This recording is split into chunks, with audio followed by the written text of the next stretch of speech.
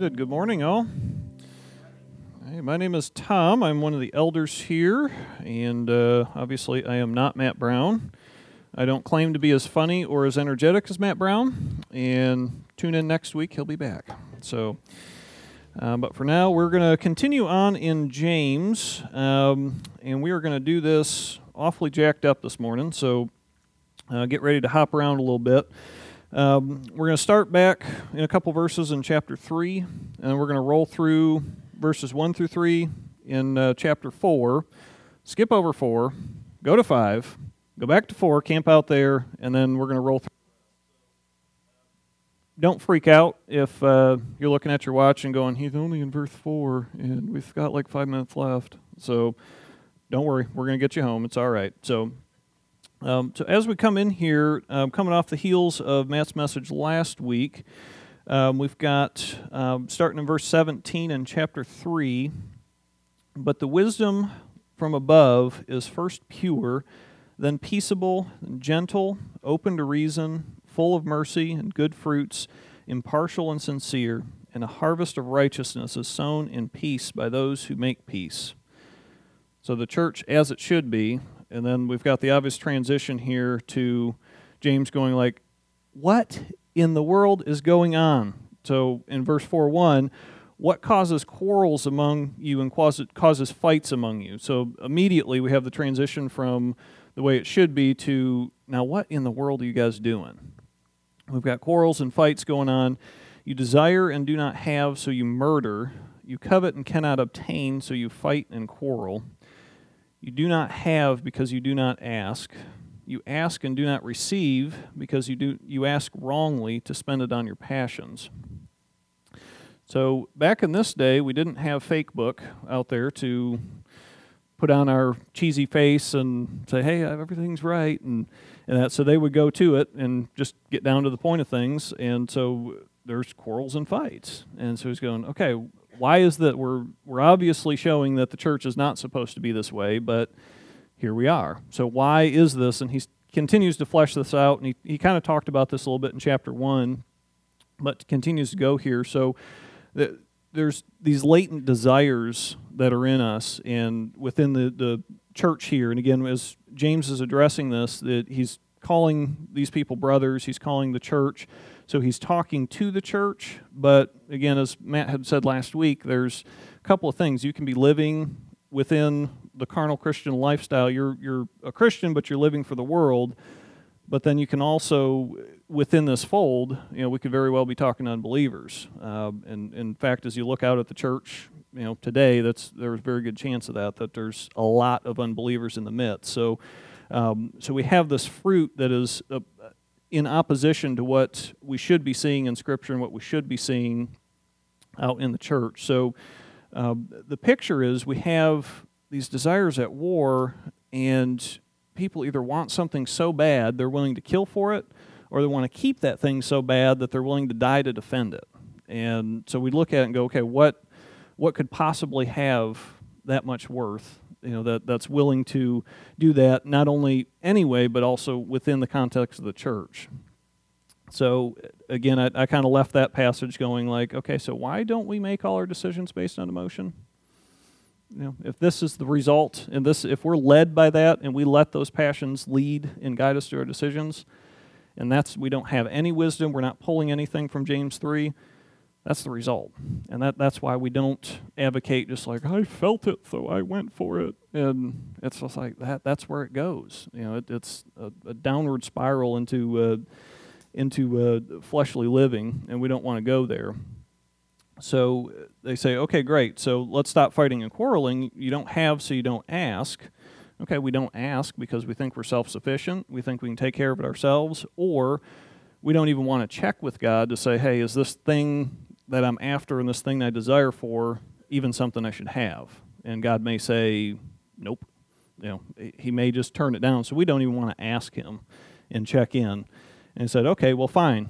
I'll ask God and say, all right, you're my cosmic genie. Come, I'm going to pull the handle, and out's going to come what I want. Well, you ask and do not receive because you ask wrongly. Okay, so did I forget my please and thank yous? Did I ask, did I say the magic words? Did I say amen and speak in thee and thous and finally get to what I'm after? No, you ask wrongly is not in how you ask, but what you're asking it for and what direction you're going to take that. You're asking to spend it, basically the thrust of the language here is to squander it the way that the prodigal son did, that you cashed out on the father so I could squander everything that you spent a lifetime earning on myself and on my desires and what I want. And so God says, well, don't expect an answer for that. If that's your goal and that's what you're trying to go do, then don't expect an answer for that.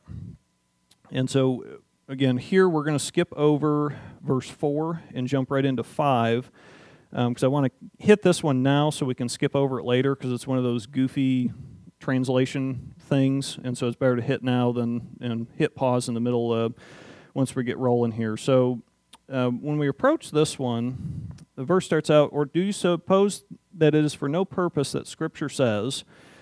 And so that part of the verse indicates that, hey, I should be able to point to Proverbs 6:9 or something, and poof, there it is. Well, this one has no direct reference, so this is pulling from either a summation of Scripture or something that James is referencing that's not directly in this Bible here. But he says, suppose that Scripture says, he yearns jealousy over the Spirit that he has made to dwell within us. And so as I'm studying this is one that I just read over and you don't think anything of it until you have to actually teach on it and be like, what in the world are they talking about? And so diving into the original language, we've got on there two different translations as I'm looking, trying to figure out, like, okay, what's this Spirit and God jealously desiring that? And, okay, what in the world is this going on here? So what you're seeing here is we've got, as I'm looking through the translations, obviously we're not reading the original language here in English. We're reading a translation, so the original audience here would have been able just to roll right with us and not have to make guesswork on, like, what's James talking about? Whereas now we can't go back and interview James and say, hey, dude, were you trying to say this or this? So we have scholars and very smart people on both sides of the fence that are looking at the evidence, looking at the words, looking at the context, saying, hey, I think it goes this direction, or hey, I think it goes this direction. So this is one of those rare instances here where, as I'm reading through it, the King James Version actually seems to kind of hit it more on the head here of what James is trying to get at. And that says, the spirit that is within us lusts to envy. So it desires ill will. And so basically he's using this as a summation of everything in verse 1 through 4 and saying, okay, don't you get it that the spirit within us lusts for ill will? So again, if you want to get into it, the Greek and stuff gets crazy, but he is not in the Greek. The word for spirit is a general term, so it's not necessarily pointing to the Holy Spirit. So these are the things that cause question. And again, don't worry about this stuff because, again, as you break it down and kind of understand the implications of each way, both of them are biblically truthful statements. The ESV essentially means, if we take it like that God is a jealous God and longs for us to be holy and have proper desires for the sake of His Spirit. So we're not off point. We're just, that translation's a little bit choppy with how the rest of it flows, whereas the King James Version is saying the flesh is bent towards evil, and without God's grace, that's where it's going to go. And by the way, we're all living proof of that. You just let it go. And again, verse 1 through 3, again, kind of points to that. So as we're looking at this passage, so we've got verse 1 through 5 is describing the problem of what's going on, and then verse 6 through 10 is, okay, what are we going to do about it? And what has God provided for us to do about it? So let's jump into verse 4, where we're going to spend most of our time this morning. That says, "You adulterous people, do you not know that friendship with the world is enmity with God? Therefore, whoever wishes to be a friend of the world makes himself an enemy of God." So let's get a couple of the terms right, because again, the downside of American English is you can say friend, and it means like 8 different things. Like, oh, hey, you're my friend from church. Like, oh, you're the guy I slap high five and then never see you again until next Sunday morning. Or you're my friend, like I took a bullet for you last week. We've got too much in there, to be able to break it down. So again, that's going back to the original language, gives you so much clue as to the thrust and what James is going at here. And where he's saying friendship, it means fondness, which again is what we would expect it to be, but it means an intimate friendship that's emotionally based, a constant, habitual, and perpetual kind of thing. That it's an ongoing emotional attachment and an intimate attachment to something. Again, enmity is not one that I'm really standing up here that, I have enmity with the enemies of God, and, we're not using that language. So again, it's hostility, reason for opposition, hatred, is essentially the same thing there. And then the world, again, there's 1,800 definitions of what the world could be. Are we talking about the sun, moon, and the stars? Are we talking about, nature and that kind of stuff? So as we break down the world, again, the Bible, the best thing you can do when you run into problems translating the Bible or confusing parts in the Bible is the best interpreter of the Bible. And so you go back to see what other references were made to this, what other points that the Bible makes, because, again, it gives you more illustration of what's going on. In 1 John 2:15 through 16 hits the nail on the head here. So, do not love the world or the things in the world. If anyone loves the world, the love of the Father is not in him. For all that is in the world, the desires of the flesh, and the desires of the eyes, and the pride of possessions, is not from the Father, but is from the world.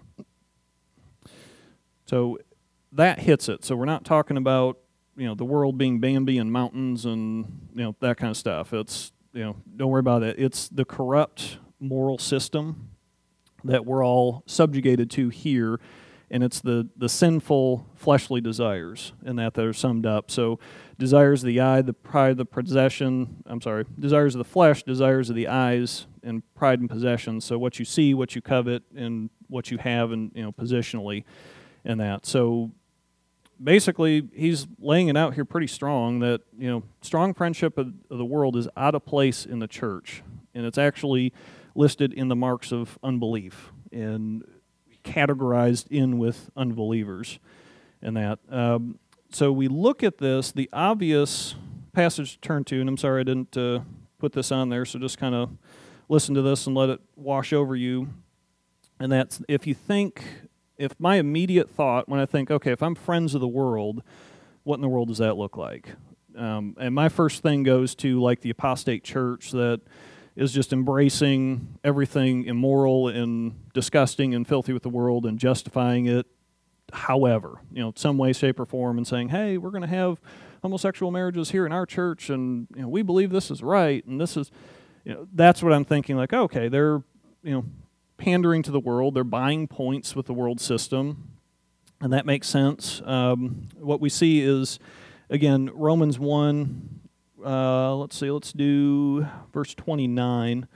Again, it's talking about the depravity of the world and of man. It takes the whole chapter to kind of lay that out, but sums it up in that they were filled with all manner of unrighteousness, evil, covetousness, malice. They are full of envy, murder, strife, deceit, maliciousness. They are gossips, slanderers, haters of God, insolent, haughty, boastful, inventors of evil, disobedient to parents, foolish, faithless, heartless, ruthless. Though they know God's decree and those who practice such things deserve to die, they not only do them, but give approval to those who practice them. So that's the first layer that we look at, and that's kind of the obvious one of like, yeah, that's all in God's Word. That's not a good idea to go against all that. And sometimes we hit pause and just assume like, okay, that's good. I'm not part of that. And we do the Hitler thing and just say, whew, I haven't killed a whole nation of people and tried to genocide anybody. All right, I'm in. I'm doing all right with myself. And that. So, but the problem is we got to keep digging deeper. And so as we look at this and we start really taking a hard look at what does the friendship with the world look like, And again, we see it laid out in a little bit in James, and I'm not going to jump you through your Bible all through here. I had to pull out a ton of different references here, but we look at just in the first verse what causes quarrels and fights among you. So if we're going to do a self-assessment time and take a look at our hearts and our standing and what we're doing, and just asking that question, am I being a friend with the world? Am I being tied into this? And so the question I would beg you to ask is, how many quarrels do you have?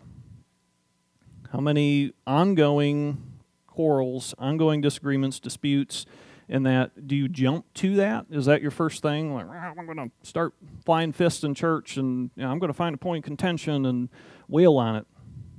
That's a question to ask. How quick do you jump to dispute?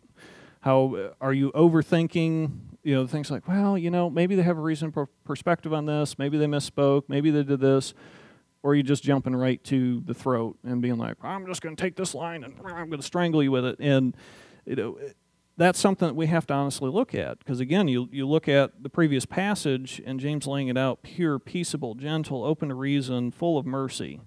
That's the fruit that we should be bearing. If we're bearing the opposite fruit, we need to take a hard look at that. Another one is, how tied into the culture are you? How much, if American culture dropped off the face of the planet, how much does your life go upside down? We look at past scripture references are going to be Lot's wife with Sodom.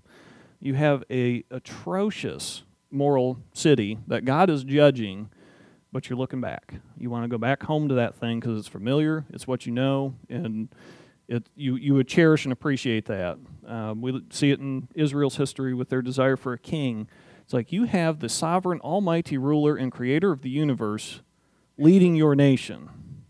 No, I want some other guy to match the other kings that are by us so we can feel like we fit in.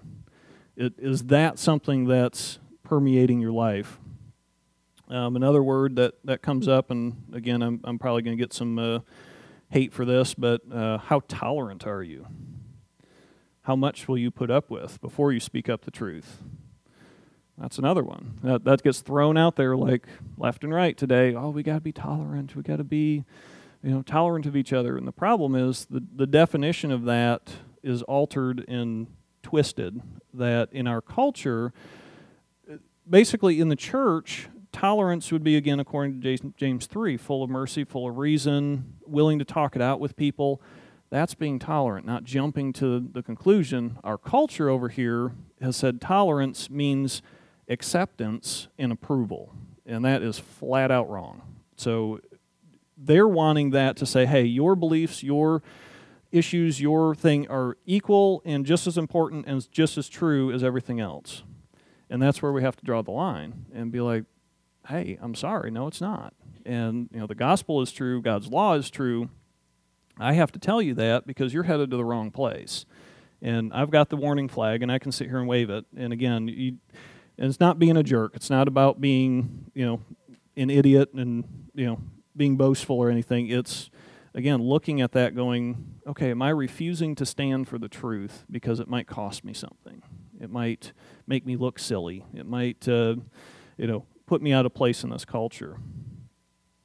How desensitized to God's values are you? What has been normalized in your life? I haven't watched regular network TV in a long time, and I'm flipping channels and go and see, we'll watch nature shows or something like that, usually at the best when we're watching anything on TV, but you look at it and just go I cannot believe what's getting aired, and this is normal? This is normal? And you just kind of scratch your head and you just go, okay, how often are we doing that? And how often are we looking at what we're allowing to entertain ourselves, what we're allowing to soak in as just writing it off that, no, hey, that's just what it is, and and laugh it off. It's like, okay, again, entertainment and those kind of things can be gray area issues, and again, I'm not going to beat you with a stick if you like something that I don't, but it's just something, again, to look at that, how desensitized are we that we're not appalled at things anymore. Another different one, and again, that kind of struck me, here's I'm thinking about it, is where's your anxiety level at? That's another one that shows how well you're tied into the world and how much you depend on the world system for things. How anxious are you? Because, again, you have the sovereign God of the universe that in Matthew 6:33 says, and all these things will be added unto you. Clothing, family, food, friends, everything. He's going through this list of, don't you know that God provides for the sparrows and the food and da-da-da-da and all this. So God has promised that. So how anxious are we? And again, the difficult thing of this, and I think everybody that has to preach a message is, I'm definitely preaching at somebody in this room, and it's right here. And that was the hard part of wrestling through this week, because I just go, I am way too wrapped up and stressed out about, am I making my retirement thing? Am I providing this for my family? Am I doing this? Am I doing... And it's just like, waste of time. How much do you long to be in your real home? And John 14, 1-4, Christ says, I go and prepare a place for you, that where I am, you may be also. Again, I don't know why King James is just so much... That's what comes out when I memorize stuff, but are we longing to be where Christ is? If I had the time and the stuff, I was going to set up a tent over here and then just start pimping it out, putting all kinds of luxury stuff on it, and a TV and a satellite dish and all that, because it just looks ridiculous. You just go, you idiot. Like, you're going to lug all that stuff around when you're going home. Like, you got all that stuff at home. Why would you go camping for the purpose of getting out and chilling out and roughing it and that. Guess what? We're camping, guys. This is an overnight experience. The eternity's coming. We got a home. Like, Christ is making it for us. Again, if I'm going to trust somebody to build it, myself or Jesus Christ? Thank you, Lord. I'm going to go hang out in your home. So how tied into the stuff here and how focused are we? How persecuted are you? That's another one that God said, persecution shall come. They hate you because they hate me. And Jesus ain't here right now, but we are. And that's where the world's going to go hit. They're trying to get to him through us. And so it's coming. And again, I'm not implying that if you never face persecution or you never get in there, then obviously you're not a believer. I'm not implying that. But again, it's something that if we're not speaking for the truth and we're not standing out there, of course it's not going to cost us anything, because nobody's going to be offended or, recoil at the truth if we never say anything. And that, so again, it's not about being an idiot and saying, okay, well, I'm going to go out and I'm going to wave scripture in somebody's face and be a belligerent idiot. And like, well, of course you're going to get persecuted because you're an idiot, It's coming, but are you being reasonable, sensible, and approaching, these issues and saying out of love, hey, this lifestyle you're in is heading you to hell, folks. I have the truth, and again, not that I'm arrogant, but God gave it to me, and he calls us to go give it to you, and we want to do that. How's your church life? And, are you giving, serving, involved? Again, this is God's community. It is his plan A, and there ain't no plan B, that this is how the world's going to get reached. And, hey, we're full of moles, pimples, and ugly stuff in here, but guess what? So are you.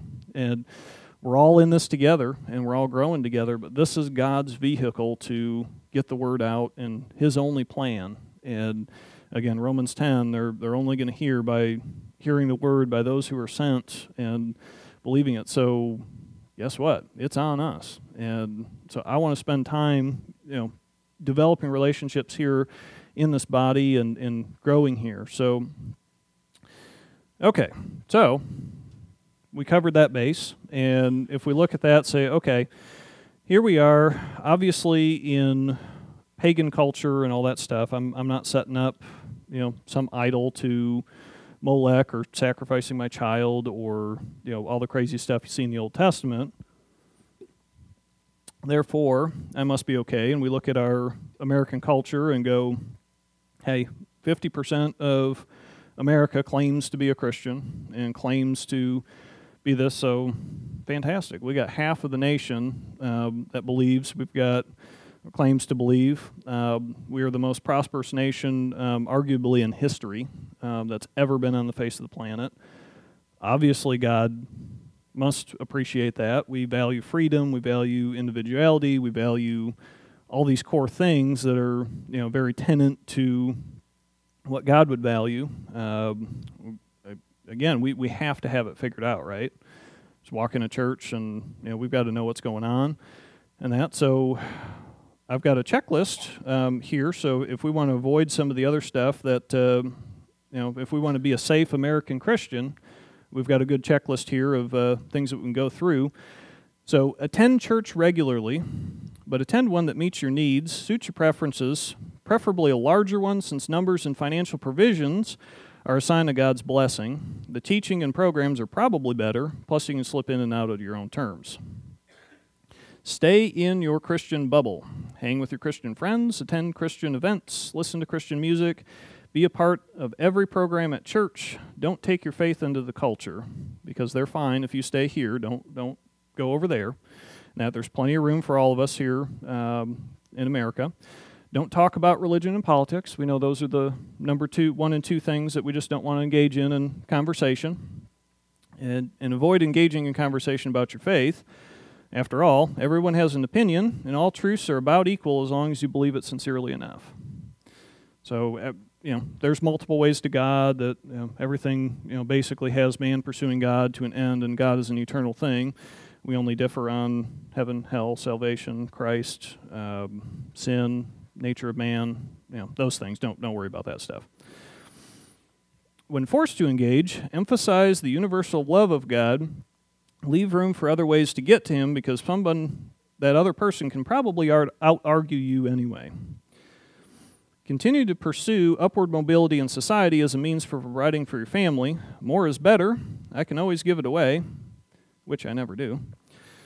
Regarding missions, evangelism, and discipleship, regard these as special gifts for those people who are gifted with them. I'm going to leave it to the professionals that God has obviously called, and that, so I can always write you a check, which I never do, and do just enough to not get fired, and not enough to get noticed, because if you do, you might be stuck serving there, and we don't want to do that. That's inconvenient.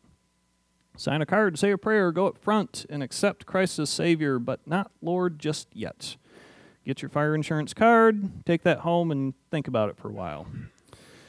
Be a good neighbor, hide your issues, greet people well. Avoid any outward signs of sin, because we don't want to be caught guilty in this quarrel thing, because that's an obvious thing there. We don't want to, we've got this private little area right here that we can just store it all in, so don't project any kind of sin. So project a perpetual state of happiness, bliss, despite the anxiety, stress, confusion, jealousy, depression, inadequacy, and turmoil that are all eating you away inside. Bury them, because there is power in positive thinking. If you believe it, you can achieve it. And if you want to succeed, project success. Does that sound about right? Ouch. Ouch. So that is even worse than the stuff we were talking about before, because there's a problem in there. That the problem is self-deception. Pride girds it up. I'm proud if I think that I can walk around here and assume that you guys think I have it all together. The heck? That ain't right. I don't. You know how much I wrestled with this as walking through this? I had my notes all set up for a very orderly, just going through the notes and verse by verse, all this, and then God smacked me in the face with all this and forced me to face this stuff that's in my own heart. And it's like, this is what you got to get out there. And again, it's preaching myself, and that's pride. That's pride to go in there. It's not being humble to say, I don't have problems. That's pride. You think yourself better than others. You want to project that as better than... We're in a room with a bunch of broken people. We're in a room that we're here because we know we can't make it. If you think you can make it, you're out in that street doing something better than hanging out on Sunday morning. Sorry. We know we can't make it. We're in the room of the people that care. We're in the room of people that love us, that understand what it's to be that. So why drag this stuff around and put on this plastic face?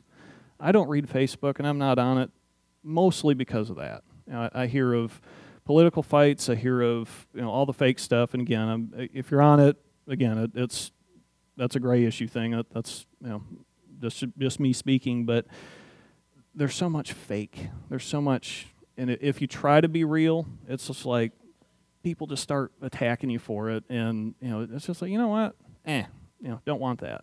I'd rather be in a community and in a bunch of group with real people. So this kind of brings to brought to mind the scariest verse in the Bible to me, and again, I'm not one that likes to use fear tactics. I'm not one that thinks that we're going to manipulate anybody into something, but here as a church, our job is to present the cold, hard truth of God's Word, because if we don't, and we don't put that mirror up, there's a chance you could walk away deceived, and we need to do that. And again, if it loses people, we're okay with that, because again, numbers are not what we're after, and that it's getting the real truth of God out and trusting Him to work at it. But the scariest verse in the Bible to me does not come out of the book of Revelation. That stuff's pretty freaky, but the scariest one for me is Matthew 7:21. Not everyone who says to me, Lord, Lord, will enter the kingdom of heaven, but the one who does my will of the Father who is in heaven. Freaks me out, folks, because you can be self-deceived. You can be in the church. You can be serving the church. And you can come strutting in with your gang of friends, walking into heaven and go, oh, hang on. I know him, I don't know you. That scares me. And that scares me in our culture because it's so entrenched in our culture. And, if you go to a funeral, everybody's a believer at a funeral.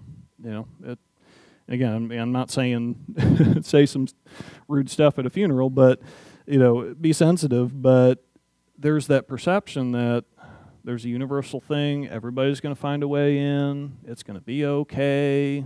God's going to grade on the curve. There's going to be a lot of room for Hitler in hell, and everybody else is going to make it. And it's just not the case. And so again, as uncomfortable as it is to even preach a message like this, it's necessary, because if we don't, we could be 20 years down the road and either wake up to it then and look back and say, I had 20 years. If I would have faced this hard truth and would have went through it, what could I have done with my life for 20 years? And there's some that will pass away, and this is reality. And, again, it's nobody wants to preach the sobering message, but as I'm walking through it, I needed to hear it. I needed to walk through it. And it's, like I said, it's scary as can be and hard to do that self-evaluation and that. But if we don't pick through some of these subtle things and start looking at how the culture has gripped our hearts and how we've been pulled in, we can either be on the wrong road or we can waste a lot of time. And I ain't got a lot of time to waste. And I'm in my mid-30s, and I still see it. And I still see how quick it goes. And there's people that are beyond me that can look back and say, guess what, brother? It goes faster. And it goes quicker. And you get to the end, you get busy. And that's another one is, busy is our God. As long as I'm busy, I'm productive, I'm doing something. And again, I'm not against hard work, but if we're doing that to avoid doing this, is going face-to-face, toe-to-toe with God's truth, then we've got a problem. And that, so again, we're not going to use coercion. The Crusades taught us that valuable lesson that you're not going to twist somebody's arm into heaven. Bad idea to even try. But what we need to do is we need to face these truths, be willing to face these truths. If you're suspicious of it, read this stuff. It scares the snot out of you, folks. But guess what? You have a chance to do something about it, because we roll into verse 6. And again, these transitions, these little conjunctions are so huge. We go through all this problem, and Paul lays it out in verse 6. But he gives more grace. But there's a solution. But there's something we can do about it. Because again, my heart is hard, and I look at some of this stuff, and again, there's a pantheon of Scripture that says be a good steward, live in this world well, steward your resources. We're not all going to be called to go to the extreme, but we have to be willing to do it. We look at Luke 18:13. Sorry, got the wrong one there. 18:22, the rich young ruler comes to Jesus and says, "Hey, I've kept the commandments. I'm doing great. I'm ready to get my ticket. Where do I get into heaven?" And Christ lays it out. "The one thing you lack still, sell all that you have and distribute to the poor, and you will have treasure in heaven. Come follow me."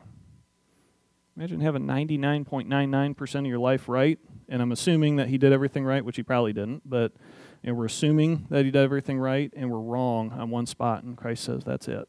And then he goes on, hey, how difficult it is for a rich man to enter the kingdom of heaven, these kind of things. So that's why this is so important that we face these kind of issues. We look at them, and we delve into them, and we be honest, because that guy had a chance to walk away and say, you know what? This thing has a grip on my heart. Christ is truth. Christ is right. I need to let this stuff go.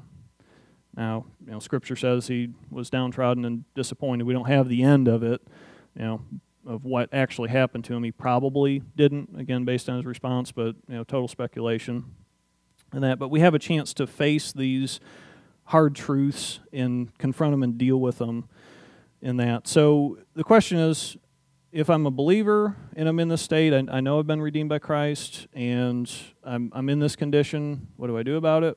If I'm an unbeliever, first time in church, first time I've heard, the truth and being confronted with it, what do I do with it? Guess what? Your steps are the same. So we're going to roll through that here.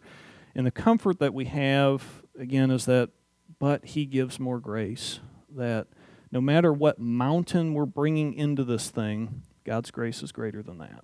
Because, again, we can't sin anymore to deserve judgment. We're already there, and so whatever we bring, he has more grace to do that. So if we come, and again, as we look into this next passage here, but he gives more grace, therefore, God opposes the proud, but gives grace to the humble. There's a couple words here, again, that we get thrown out quite a bit, so proud, we kind of know what that means, but the root word is appearing above others. So we don't recognize our own need. We cherish independence. We appear that we are above others. And again, use that Hitler comparison, that I'm above Hitler, I'm better than him. Guess what? You probably are, but that's still an issue of pride here that's going on, whereas humble is being cast down and of low estate. That Luke 18:13 is the picture of the temple and the tax collector in the center there, and both of them are approaching God, and the tax collector's like, hey, I got my life together, God. Thank you that I'm not like that man. I'm rolling and everything's going good. Whereas the tax collector says, standing far off, would not lift up his eyes to heaven, but beat his breast, saying, God, be merciful to me, a sinner. So he's on his face, grieving what's going on. Guess which one's proud? Guess which one's humble? And if we watch the thrust of Christ's ministry, he illustrates that perfectly as you look at that. God opposes the proud but gives grace to the humble. What did Christ spend his time doing? Was serving the dejected, the overlooked, the ignored, the pushed down of society. He spent healing and serving those folks that were thrown to the fringes. And every time you see him having a spat, it's with the Pharisees, and it's with those that appear themselves above others, that have what is needed to, get it out to the people, and they're holding it back, and they're putting fences around it and that. So as you look at Christ's ministry, again, this is like a perfect summary verse of, God opposes the proud but gives grace to the humble. So as we go through verse 7 through 10 here, there's 10 commands. They're kind of imperatives of how we receive grace. And again, whether you're a Christian, that things are out of place, and that, or you're an unbeliever, this pattern is the exact same. So these steps, and again, it's not a 10-step program to redeem everything well in your life, but it's James showing what we go through, and that as we approach the throne of Christ. So number 1 is submit. And again, this is kind of a military term that basically, it's like with the drill sergeant says, line up, and and everybody lines up. So you're lining up underneath your authority. It's the same word used in husbands and wives in Ephesians 5, that, wives line up under your husband. It's that same kind of thing. So what are we submitting to? We're submitting to God. So become of humble estate so that you are trusting God with your life. And so what does this look like in light of verse 1? So what causes quarrels and fights among you? Is it not your passions that war within you? We have passions and desires, and then we think we know what it takes to go fulfill those, and we think we know the direction is. So we're looking for satisfaction of our desires. That's the end goal of what we're trying to accomplish with all our struggling, whatever that is. Don't care, if it's sexual, food, if it's power, pride, money, whatever it is. We're thinking that's going to accomplish satisfaction for us. Whereas God is saying, you come underneath me and you trust me with the satisfaction, and I'm going to tell you what to do.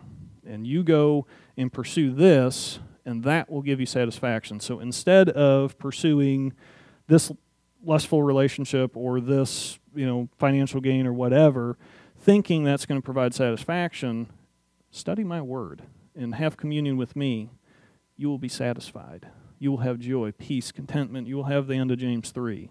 That's what I'm telling you, and that's what you're trusting God with, because all we see is this direction. That's all that we can comprehend, that, okay, I have a desire for this, therefore the only fulfillment is that.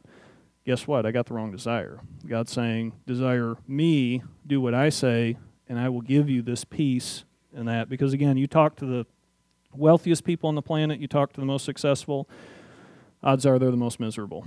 And they should be the ones that are just like happy dance and everything's great, and they're not, and that. So submit to God. So that's the first action that we can do. Resist the devil. Let me see, I lost my spot here. Resist the devil, and he will flee from you. So stand against him. And again, remember that we're in a battle, that there is no neutral ground.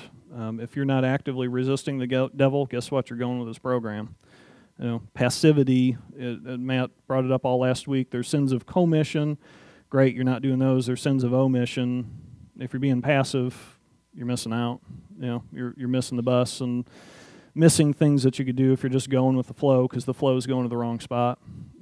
And we need to be actively standing, and there is no greater defender and no greater strength than a believer who is armed with the word and who believes the word.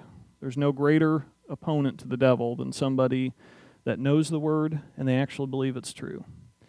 And you look at that and he says, and he will flee from you, and Satan will flee from you.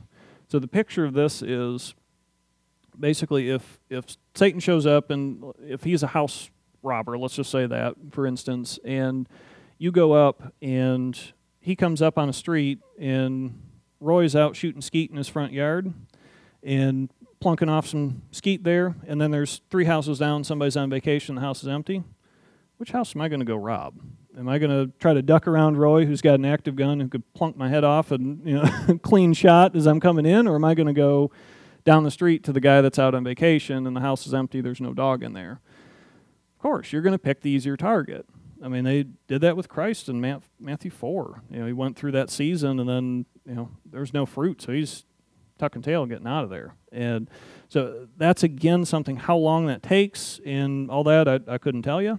Don't know how long you have to resist and hold out and that before an attack's over, but we're given that confidence that, it's not going to last forever, that, when we stand on the word and believe in the word, the devil will flee. Verse 8, draw near to God, and he will draw near to you. Point number 3, I guess. So again, this is approach God. So again, we kind of lose some of this. And if you think of it the way, when I come home and my daughter is coming at me, Daddy, Daddy, Daddy, I'm not going to go walk back out the door and be like, you know what, I can't deal with this right now. It's just like, you scoop her up, you grab her, you hold her, That's what we're talking about here, is approach God in that fashion of humility, bringing nothing to the table, and he's going to scoop you up. Again, that's cuts down to the people that use the argument in their head of, well, I've done too much. There's too much baggage. God's not going to forgive me. He doesn't have time for me. I'm just a weight on the world. Guess what? We all are. And guess what? He picks you up and will grab you and draw you near. So just approach him. It doesn't matter what you got. Again, he's got all the time in the world. Infinity is a long time and a lot of capability. Point number 4 is cleanse. Draw near to God, and he will draw near to you. Cleanse your hands, you sinners. So again, the parallel here is you just killed somebody and you got blood on your hands, and now you're walking to the house of God. He's like, dude, clean your hands. So take care of verse 1 through 3. Get your deeds taken care of. Make restitution for those. Clean your heart. Clean your hands. Then it says, purify your heart. So number 5, purify. So now we've got the outward stuff. Now we've got the internal work. So purify your heart. And again, these are both terms used of, read the Old Testament for all the priestly things that they would do to cleanse and purify and all that. So today we can hang our hat on 1 John 1:9. If we confess our sins, and he is faithful and just to forgive us our sins and to cleanse us from all unrighteousness. So just come to him. Confess what's going on, and he makes that right. He cleans you, makes you pure. You double-minded. You who are vacillating between the world and things of God. These kingdoms are pursuing the world. I got to do this, but pursuing God, I got to do this. Well, I don't know. Stop it. You can't serve two masters. As Christ illustrated, you're going to serve one or the other. Serve the right one. Point number 6 is verse 9, be wretched. And again, another one I'm not really using too much today in terms of I'm wretched. But what it means is being broken by your sinful condition, realizing that, oh crap, I don't make the mark. I don't line up. I can't, fill this gap here. Be wretched and broken by that. Realize your own misery. Call out what your sin is and bring that to him and study God's word to, again, get washed in that. So obviously if we're wretched and we understand our condition, we're going to mourn and weep, which are 7 and 8. Mourning is just, grieve that condition like it's, a loss of your family. And then weeping is the outward expression of that, which again we would consider repentance. And that this is another one that kind of threw me for a loop. Is point number 9 is turn laughter into gloom, and it's just like the Eeyore passage of the Bible. You're just reading it, it's like, is this really what life is all about? Like, let your laughter be turned to mourning and joy to gloom. Like, okay, I'm going to go to church today. It's going to be miserable because I'm a sinner. Now, the word laughter here is what you would see the evil villain in some movie doing when his master plan is coming out is, this like glorification in gratification, or glorification of, like, I just achieved my ultimate objective, and I have all this stuff, or whatever it is. That's the point. So you're relishing the sinful condition, the sinful desire, is turn that into mourning. Take that and realize, okay, I've achieved a result in the wrong direction. I need to, achieve this. There's a gap here, so I've got to mourn this loss and mourn, what's come up. And then, so turn your laughter, let your laughter be turned to mourning and your joy to gloom.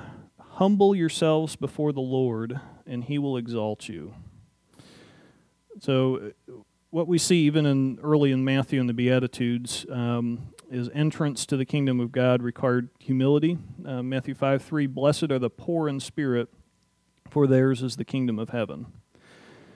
So being humble is throwing yourself on the lowest position. Again, Matt hit it, being the guy that wants to take out the trash and being content with that.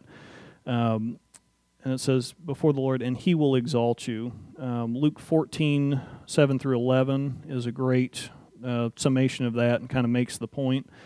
Now he told a parable to them who were invited, and when he noticed how they chose the places of honor, saying to them, "When you are invited by someone to a wedding feast, do not sit down in the place of honor, lest someone more distinguished than you be invited by him, and he who invited you both will come to you and say, 'Give your place to this person,' and then you will begin with shame to take the lowest place.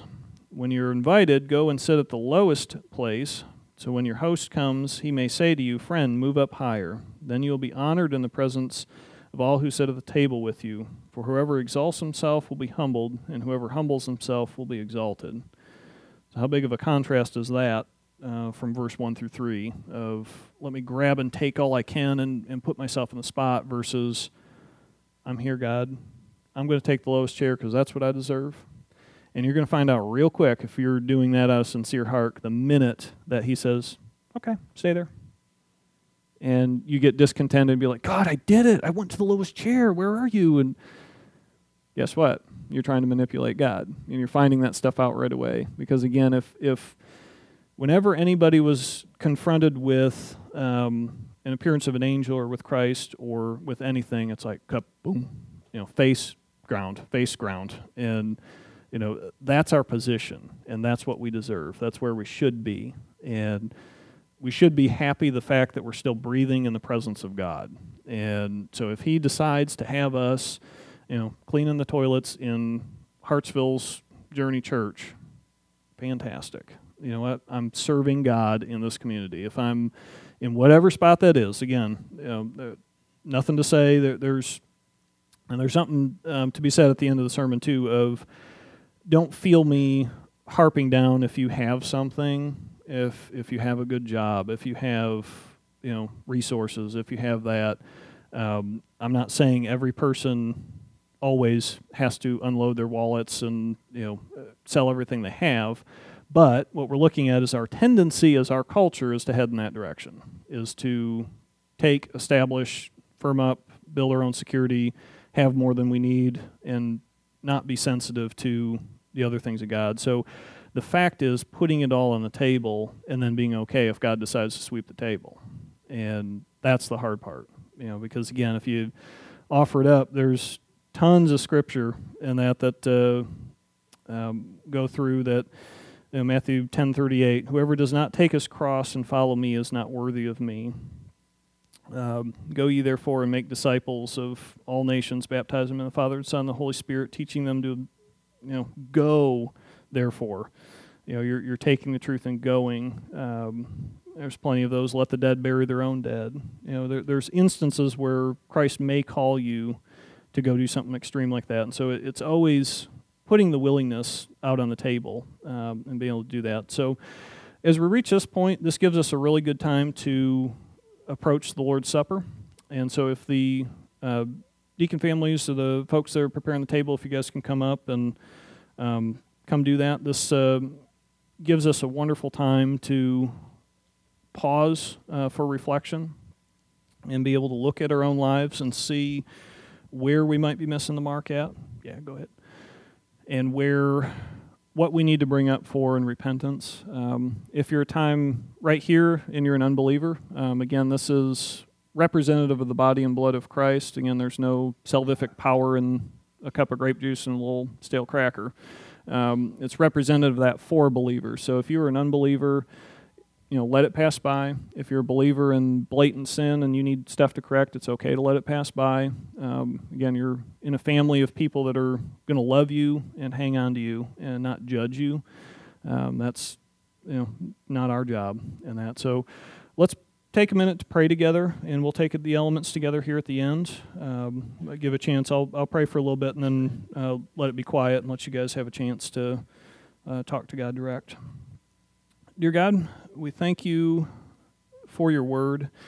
We thank you for your Son. We thank you for your grace and your love and your kindness towards us, that not only would you give us attention, God, but you would give us patience and you would give us your word, both hard and direct, and sometimes very painful in that, but you do so in a gentle way. And Lord, we're just thankful that you give us opportunity after opportunity here to repent, respond, correct. God, we are endlessly stumbling children that do not listen to our parents. And I just pray that you would clean our hearts, mine especially. I know I've get wrapped up so much in the things of the world and so much of time where my energies and thoughts and desires should not be directed towards. And I pray that you would bring those to mind. I pray that you would forgive us for those offenses. God, and we just, again, thank you for the mercy that you provided us. In the name of Christ we're praying. Amen.